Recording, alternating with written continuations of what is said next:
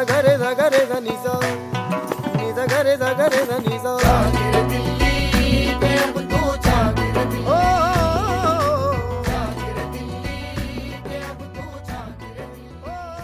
Hello and welcome back to the Pave the Way podcast, a joint initiative with Ragiri Foundation and the National Institute of Urban Affairs, where I, your host Akash Basu, speak with mobility experts and people with interesting ideas around the globe on all kinds of issues and ideas surrounding sustainable mobility and transport planning. On the podcast today, we have co-founder of Wheeling Happiness, Devika Malik.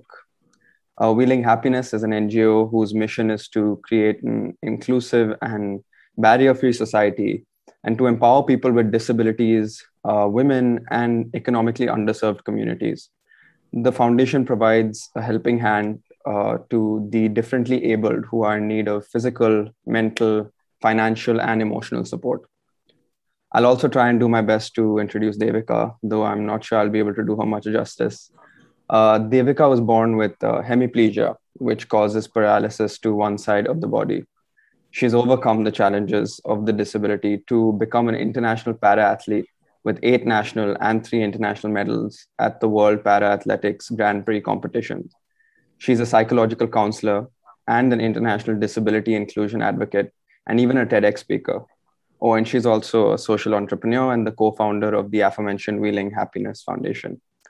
Today, we'll be discussing issues around disability due to road safety issues, the numbers, the causes, and the solutions, both to reduce the numbers that are injured and how to handle post-crash care.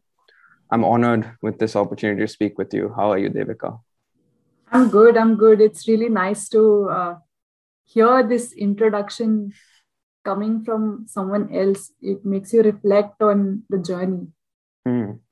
Yeah, I mean, I was going through how many things I could possibly say to during your intro. And there was just lots and lots of accomplishments. So I picked a few of them. Thank you so much. Of course. Why don't we start by you telling us a little more about yourself and the work that Wheeling Happiness does? Yeah, absolutely. So the thing with Wheeling Happiness Foundation is that it's not something that is external to me. It's very much a part of who I am and my identity as a disabled person. For a very long time, when I was younger and I was going through my own occupational therapy because I have hemiplegia. So, of course, I've had that experience as a very young child of undergoing physiotherapy, occupational therapy. And when my friends are out playing, I am undergoing therapy. Sometimes it used to be very disappointing for me because it used to be very painful as well. So then my mother had to kind of, come up with creative ways to engage me in that because I needed that treatment. But moreover, being in that situation as a young person and realizing even at the tender age of 6 or 7 that you are different and how other people perceive you, because your peers are not seeing other people like you. In a school of thousands of children, there's maybe one other child like me who's a senior who I have never come across. So definitely my classroom of first graders has not come across someone else like me. So sometimes they would make fun of me. And also we were switching schools every 2 years because of my father being an army man. So I used to go home crying sometimes, and my parents used to tell me that, like, we can fight this battle for you. We can come to your school, we can talk to your teachers and your friends, but how often do you want us to do that? You need to stand up for yourself. And so at a very young age, inadvertently, I became a self-advocate. I started explaining to 6-year-old children that I walk differently or I seem different because of a medical condition, and there are other skills that I have which make me more a part of them. So I started engaging a lot with debates, morning assemblies. When I was a 3rd grader, I was the youngest debater in my school. So that was something which my mother kind of understood, that if I assimilate, I will not have self-esteem and confidence issues in life. Because when you look different, when people point out that there's something different about you, you tend to make yourself smaller, tend to hide yourself away. But Fortunately for me, from a very young age, I was engaged in public speaking because that was one of the ways that my mother articulated for me to kind of keep up my self-esteem and self-confidence. And today, decades later, that is helping me, that skill is helping me to be an advocate for people with disabilities, use my voice where a lot of people like me, especially from the financially underserved sections of society in this country, don't have that voice. They don't get to exercise that agency. So if we can do that on their behalf, or more importantly, enable them to speak up for themselves. But for that, I need to have this voice that I have today, that I have used on international platforms, whether it's the United Nations, whether it's the Commonwealth Secretariat, to tell those world leaders that whenever you make any plans, whenever you execute any policies, don't leave people with disabilities behind, because we are the largest minority of the world. We are 15% of the world's population. And disability is dynamic. You can encounter it at any moment in your life. So it's not like we are a separate section of people who are disabled and the non-disabled people will never experience that in their lives. That's not the case.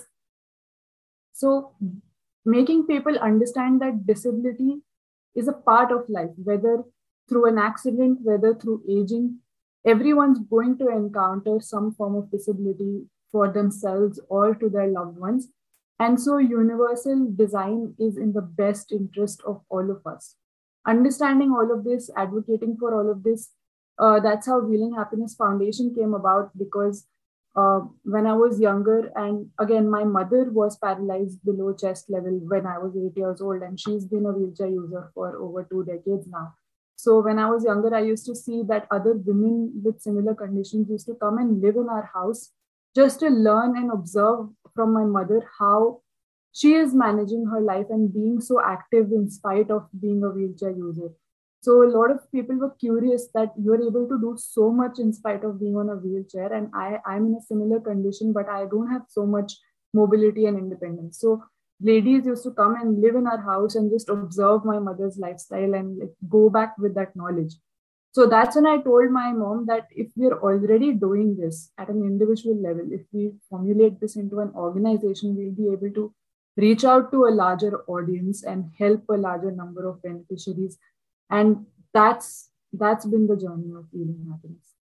I've always noticed that some of the best organizations, or more like organizations that make a difference, are often done by people who have also been through the experience. And I think it's quite amazing that you were able to use this experience, especially being bullied at a young age, to turn it into this organization where you now help people, and you don't want everyone to have the same experience, and you want to educate the world on the fact that, disability inclusion is universal inclusion.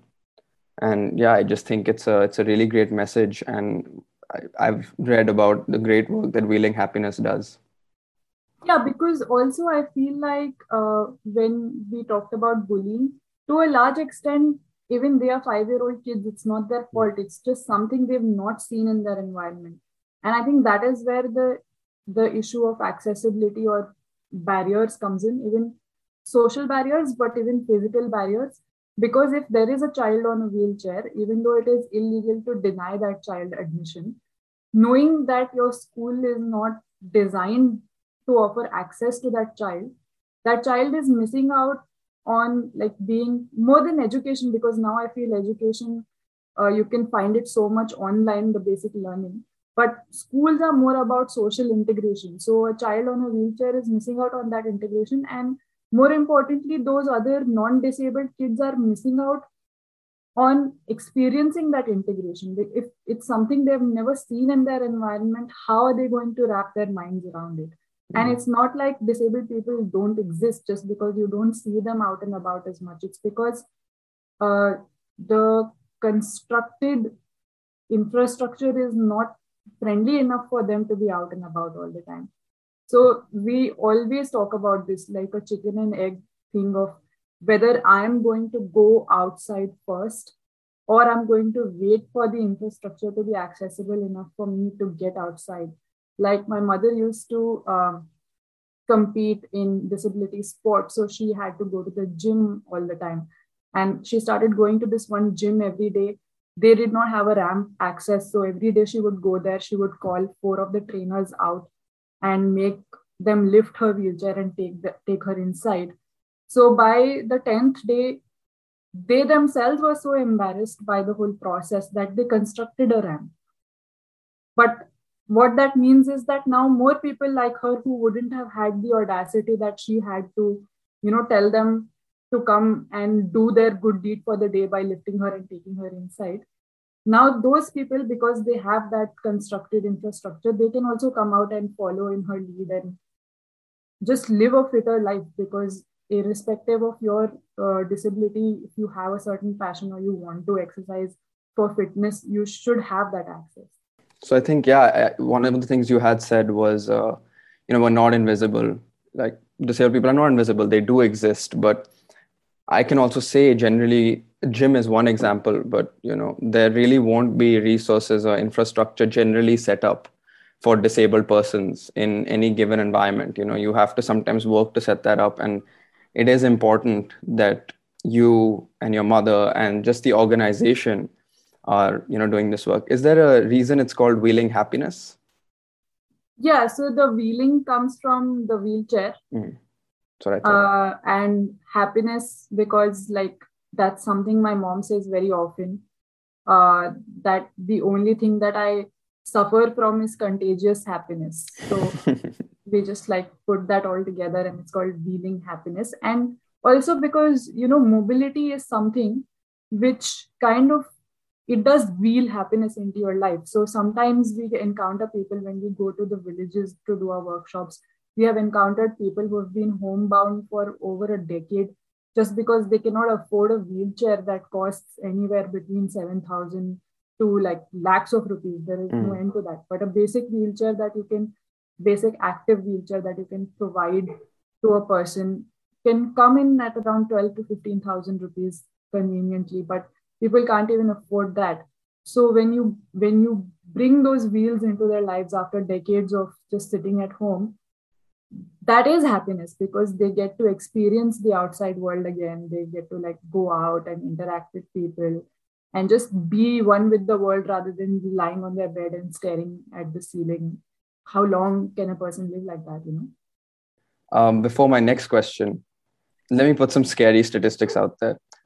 In the last decade, we have lost 1.3 million Indian lives on our roads, with, I think, over 5 million people injured. India also tops the world every single year with road crashes, with, I think, 400 plus fatalities a day. Statistics tell us that most people who face a disability, if it was not a condition at birth or some sort of human or natural condition that came later in life, it was due to road-related incidents almost 100% of the time. Even with para-athletes, and you, of course, must know more about this, but a majority of injured athletes and the reasons for para-athletes in general are road accidents.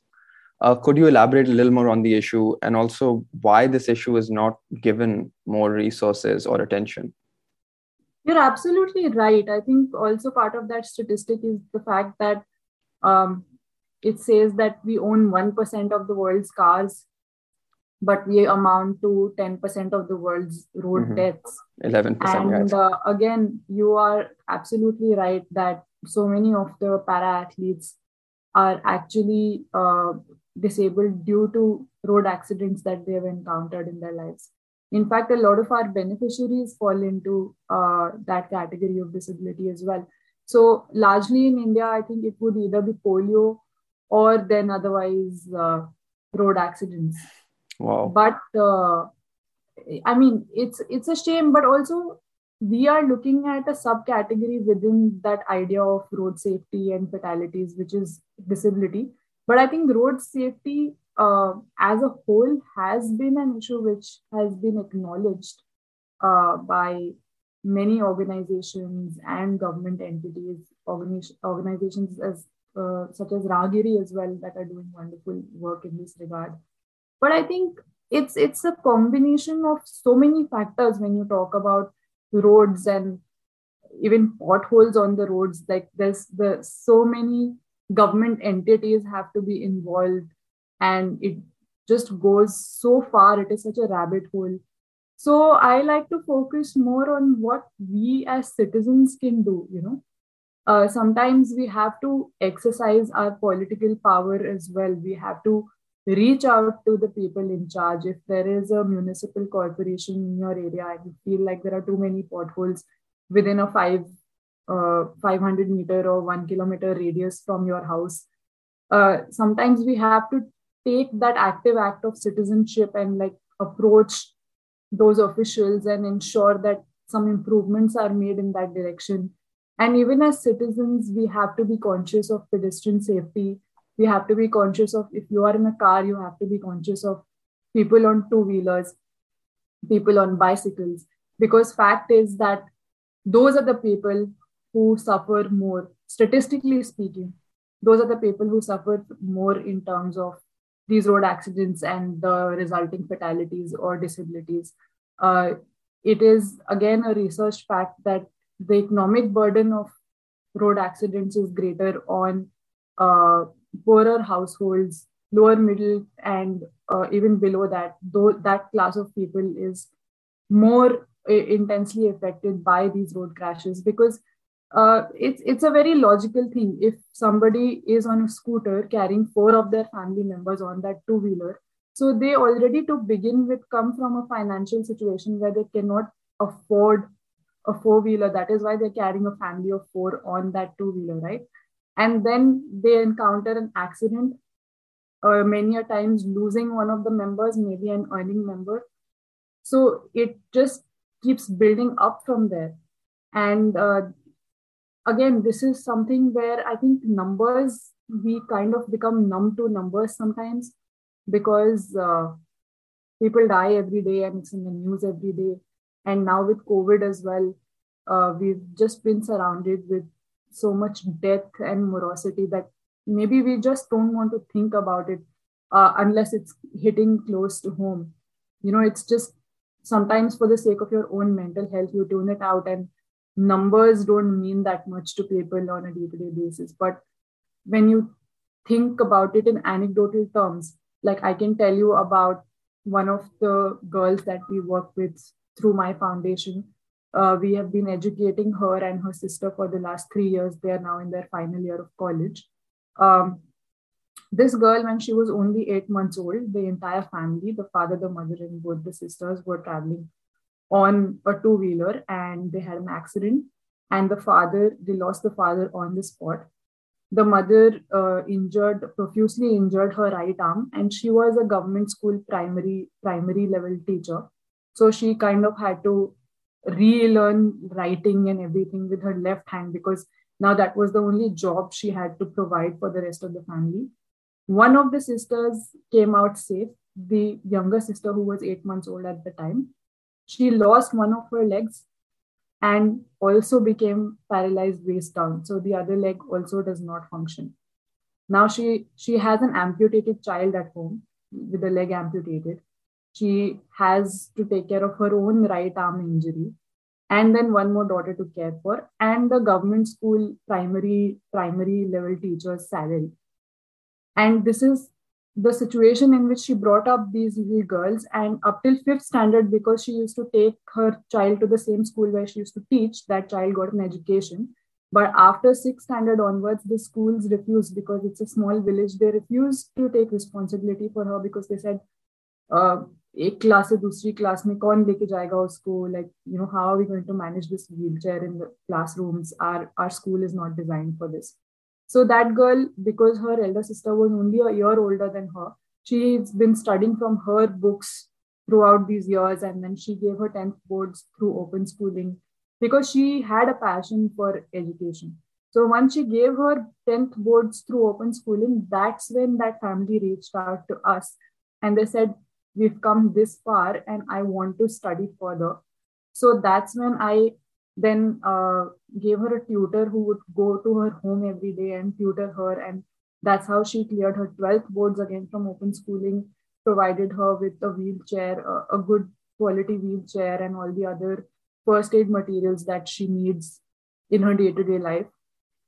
And then when she cleared those 12 boards as well, and it came time for college, I said, why don't you go out there and give all the entrance exams that you can? So again, we facilitated her travel from city to city to go and give all the entrance exams in all the universities. And she made it through one of them. She made it through one of the government universities. But again, it was made very clear to her that we cannot guarantee that your class will not take place on the second floor or the third floor, and we don't know how to get you there. And also the hostel is not accessible. And if a government institution had provided that accessibility to them, they would have been able to avail an affordable education. But because she was putting in that effort and I saw her passion, through my foundation, we got them admission in a private university, which is wheelchair accessible, including their hostel accommodation. So both of these girls, because the elder sister who is non-disabled is also the one who takes care of her daily needs. So both of the sisters, we got them admission together in this private university. One of them is studying commerce, one of them is studying photojournalism. They're both almost at the end of their courses now. One of them has got placed as well. So it is due to sheer grit, and education is one part of it. But again, I say that imagine, since she was a sixth grader, she didn't have a social circle because she didn't get to go to school. So just, the fact that looking at her Instagram account, looking at her enjoying the college fests, making friends, just hanging out with friends, those are the things that I am proud of, because education, anyway, she was getting it from distance education. She could have continued to do that until master's or whatever levels she wants to study. But having that opportunity to assimilate with your age mates and the social skills that gives you, that is quite unparalleled. But this is the life journey that this person has had due to a road accident. So this is how life-changing road accidents are, and this is why we need to take road safety seriously. It's amazing what you were able to do for this family, and I'm sure you've had many sorts of similar cases. With just the sheer amount of our lower socioeconomic class that has to go through these sort of accidents. I think we had also talked about before, just given the sheer number, you must, and your organization, you must be always over capacity. It must be difficult to maintain this. I mean, is it that there are many organizations that do similar work? How do we address the problem of just the sheer number of people from poor households who have faced these accidents and need help? See, there are definitely multiple organizations in this space. There are multiple disabled people's organizations taking different approaches and working for people with disabilities in different parts of the country. But it's never enough, right? Because this is something that we as civil society are putting in, but there also has to be more done in terms of what are the policies in place, what are the laws in place, which also on paper, there are some brilliant policies that exist for people with disabilities. There are laws made that give us access, that give us pensions, that give us reservations, discounts on all the various things. But implementation is again something where I feel like we as civil society have to pitch in. My organization, we did a year-long project where we went from village to village and explained to people that they have certain, they have a disability pension that is accessible to them. And then explain to them what is the paperwork that they need to do to access this facility. Because so many times there are brilliant policies on paper, but they don't trickle down to the people who need them because they don't have that information or that awareness. Also, every organization that's working in this space, they're all working with their own mandates. So if somebody gives me a call that they need finances for their medical treatment or they need a wheelchair, if I, as an organization, am not in that particular space, if that is not the mandate that I have made for myself, I may not be able to help them. But that is where I feel like I have kept a certain uniqueness to the nature of my organization, the idea is to enable people with disabilities in whatever form that they need that enablement and that empowerment. It's not up to me to tell them that, okay, I only want you to make candles or I only want you to make soap and sell it. I want you to do what you believe you are capable of doing. So we even have kids who are very curious about fashion. They're engaging. We're trying to engage them with that. We have, like I gave you an example, a lot of children who want to pursue further education. And we have a majority of people who want to explore sports. So we try to support them in whatever field they want to explore. That's the idea. But coming back to, this whole idea of the sheer just velocity of the number of road accidents and like how it is changing lives. I think it goes both ways, right? Like one is that we need to have better roads to start with. But also people need to be more aware. People need to be more conscientious when they're following traffic rules. Especially as a pedestrian, like so many times when I'm crossing roads, it is so stressful because one, there is no pedestrian crossing for kilometers sometimes. So of course, people are not going to walk for 5 kilometers just to be able to cross the road. So a lot of times that is the reason that they are crossing through running traffic. And that is something which can be changed by just having better systems on the road. But as a user of a vehicle, as a user of whether it's a two-wheeler, four-wheeler, there are so many things that they tell you in public announcements every day: wear seat belts, wear helmets, stop at the light. And when you are on the road, travel in your own lane. We don't do that. A lot of us don't do that a lot of the time because there are other countries, other metropolitans where the traffic situation is as bad as it might be in Delhi or Mumbai. But even then, they're able to keep the traffic moving simply because people stay in their lane. That is just something which is not in our nature as people. So it's not just about laws and policies. I think it's also a lot to do with our nature and our habits on the road as citizens. Yeah, I think you bring up an important point, which is we often talk about road safety policies and how we need the bureaucracy and the higher ups to change these. But one thing we don't talk about much is behavior of individuals, especially things like driver behavior. I mean, it's a saying I've been told, if you learn how to drive in India, you can drive anywhere in the world, just because it's so unsafe, on the roads. You never know who's going to be coming wrong side. You never know which guy is going to, skip a red light and speed right past you. We do need to change driver behavior. I mean, I think it was 2020 where the largest amount of road accidents came from wrong side driving and drunk driving. And these are, of course, I mean, there are laws in place that make sure these don't happen, but we just can't change the behavior. And I think it becomes a case of everyone else is doing it, tragedy. So I personally have been a victim of wrong side driving because a guy came on a motorbike from the wrong side, B onto the footpath. My God.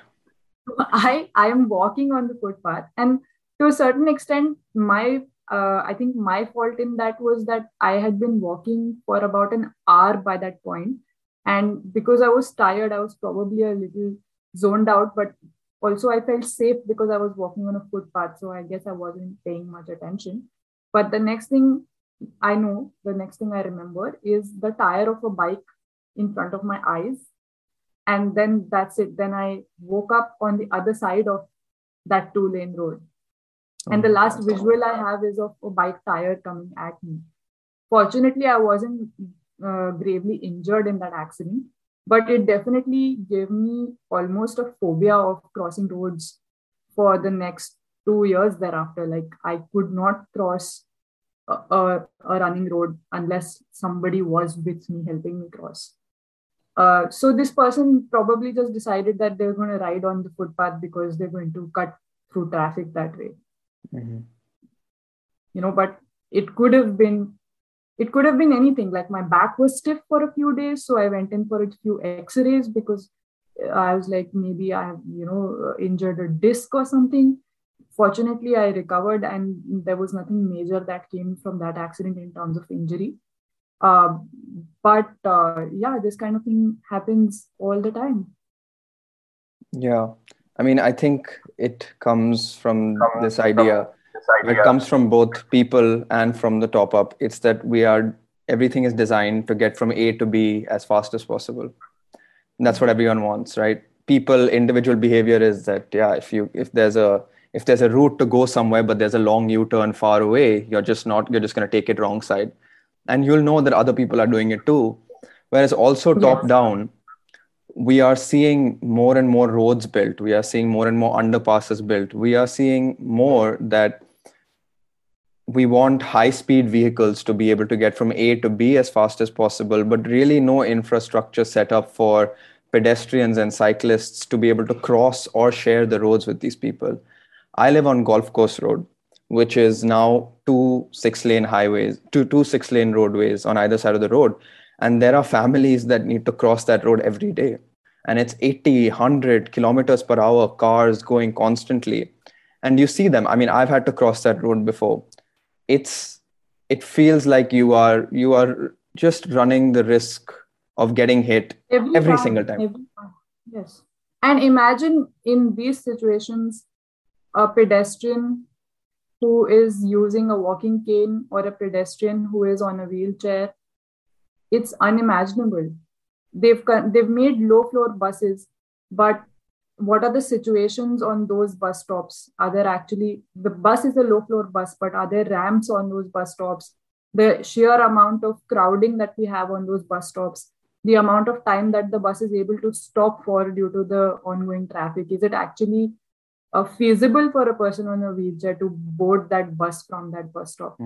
Is it actually feasible for a person on a wheelchair or a visually impaired person to feel any sense of safety when they are crossing the road as a pedestrian? I mean, these are things that you would just shudder to even think of. Seriously. You're right. Just one thing that I want to come back to, which is I read on your on the Wheeling Happiness page, and you had also talked about it on the transformative power of sport. And it said that you had helped over 50 people with disabilities become sports persons. So I'd love for you to elaborate on that as well. Yeah, so even currently during COVID times, I had a young lady reach out to me with, again, a very inspiring background. She's grown up in an orphanage. She had polio, so she was surrendered to the orphanage by her biological parents. She grew up in that orphanage. And the orphanage themselves got her married to another individual with polio, which luckily she found a supportive husband in that man. And they both, now, even though she's young, she is only around 28 years old. She has 2 young kids. Both the husband and wife have polio. And the husband rides an auto rickshaw, and that is their primary source of income. So the reason why she reached out to me during COVID was because, as you know, that autos, especially like auto rickshaw drivers, they had nothing to do for a long time, just like a lot of the daily wagers. So their income stopped, and she said, now I'm in a situation where I want to do para powerlifting. I'm passionate about it. My husband is supporting me. But the amount of money we have now, I can either continue to pay school fees for my 2 boys, or I can use it for my nutrition and training and sports activity. So I have to give up sports. So then I told her, you don't do that. Whatever you need as a sports person, as an aspiring sports person, I will provide for you. Whatever money you have, you use it for your kids and your household. So continuously for a year, we supported her through the foundation.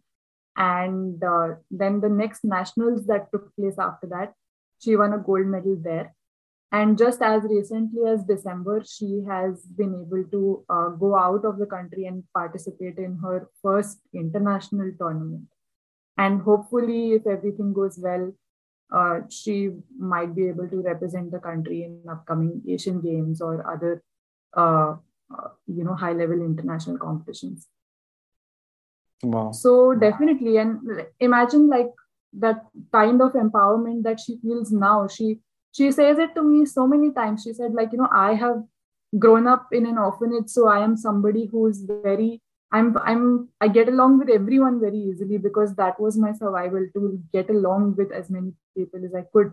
But the people who were actually my family, my relatives, who knew that, like, who my biological parents are, those people have always shied away from me because I have this disability. And there are still certain stigmas that are associated with disability in our society, that it's a curse, it's because you might have done something bad in your previous birth, all kind of things.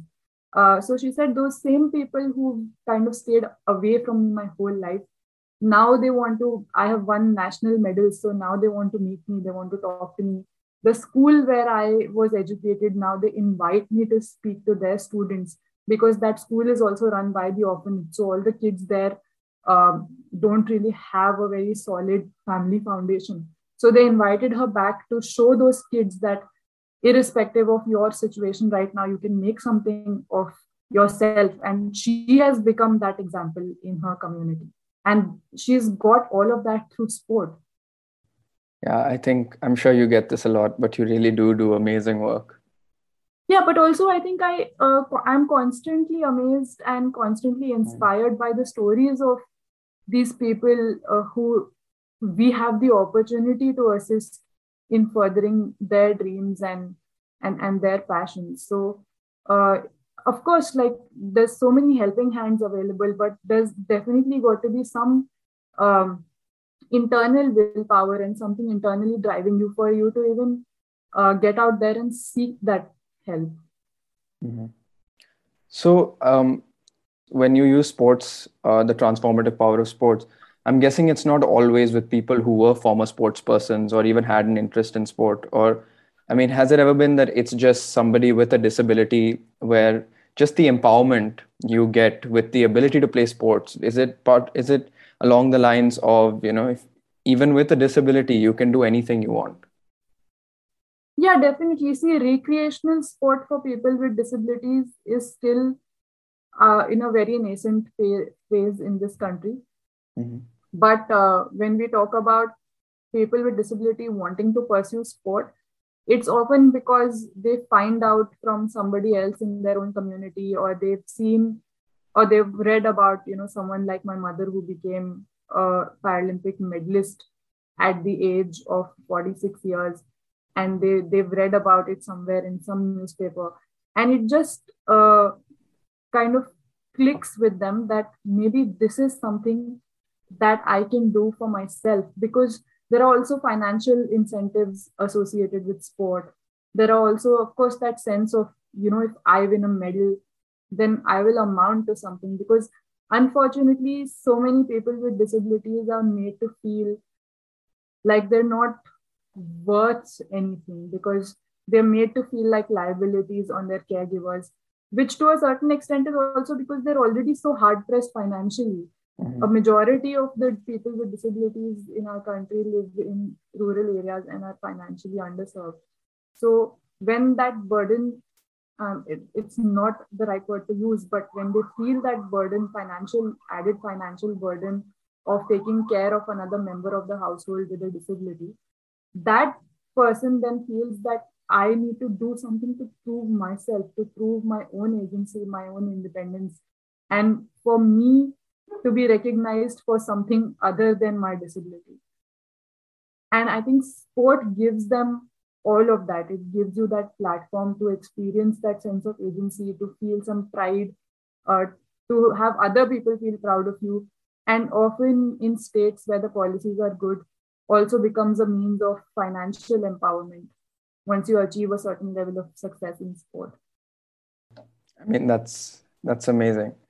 It must be just so empowering to these people, must be life-changing. And just all these case studies and these examples you provided, I'm sure you have so many more, but it's inspiring to anyone to listen to, stories like this.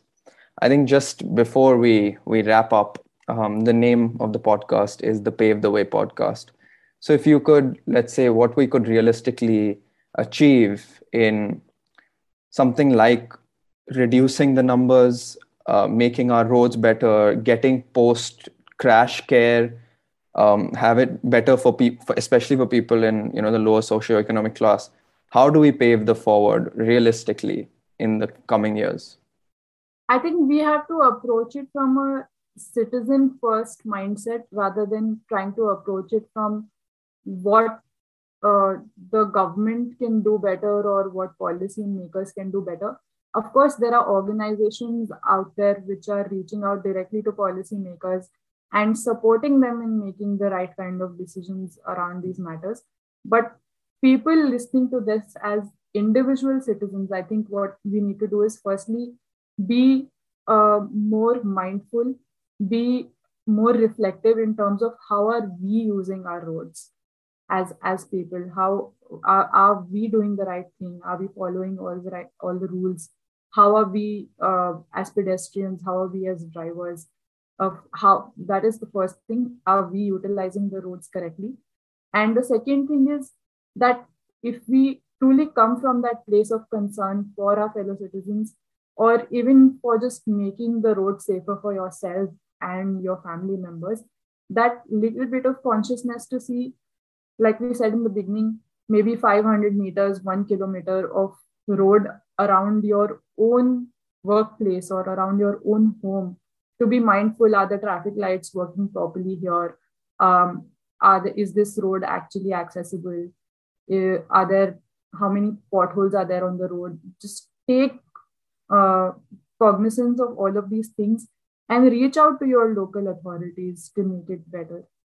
And if you can, as citizens, contribute and ensure that you can add to the accessibility features of that area. If there's a bus stop there, maybe be mindful, is there a ramp if a low floor bus stops by?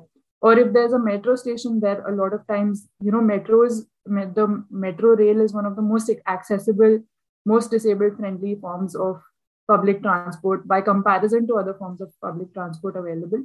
But even there, sometimes there's that last mile accessibility issue of, if there is an elevator to access the metro station, but that elevator itself is built on a raised platform.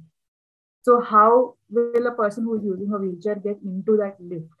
Mm-hmm. So if we as civil society people can actually come together, make some contributions, add some universal design and accessibility features to the place where we are living, I think that is a grand contribution that you can make, which may seem small.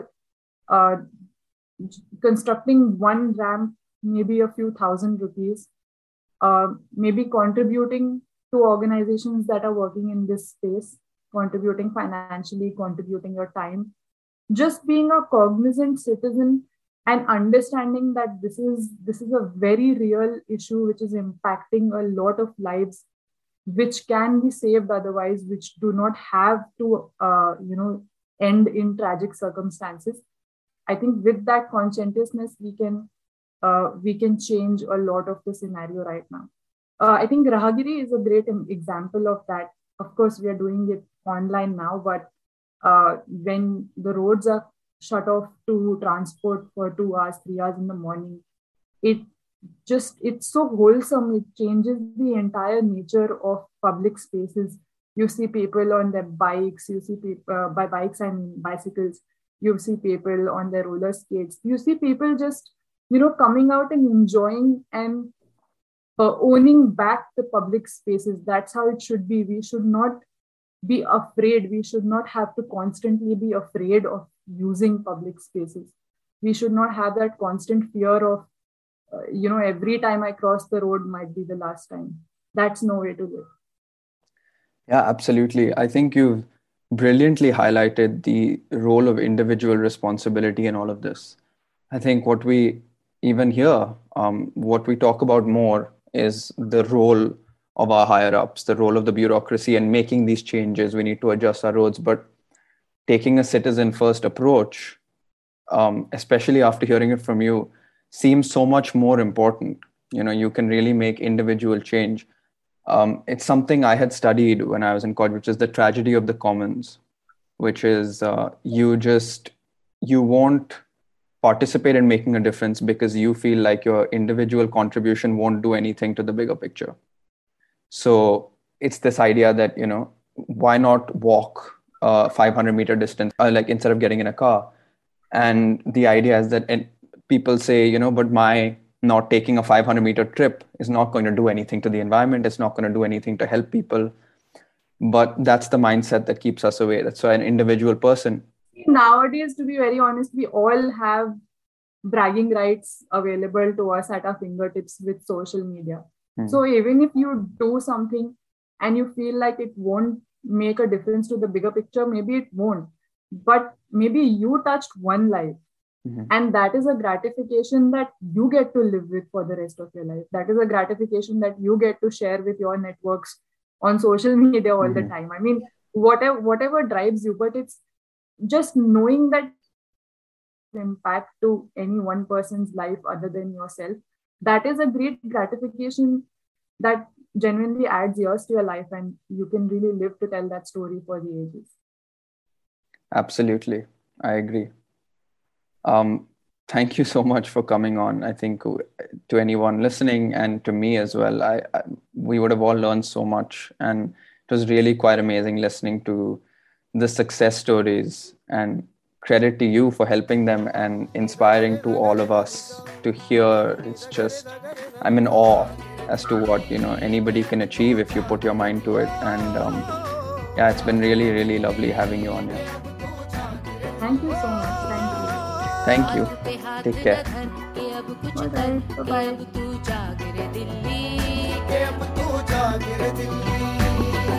चल करे हवा बेहतर अपने दम पर के अब तू जा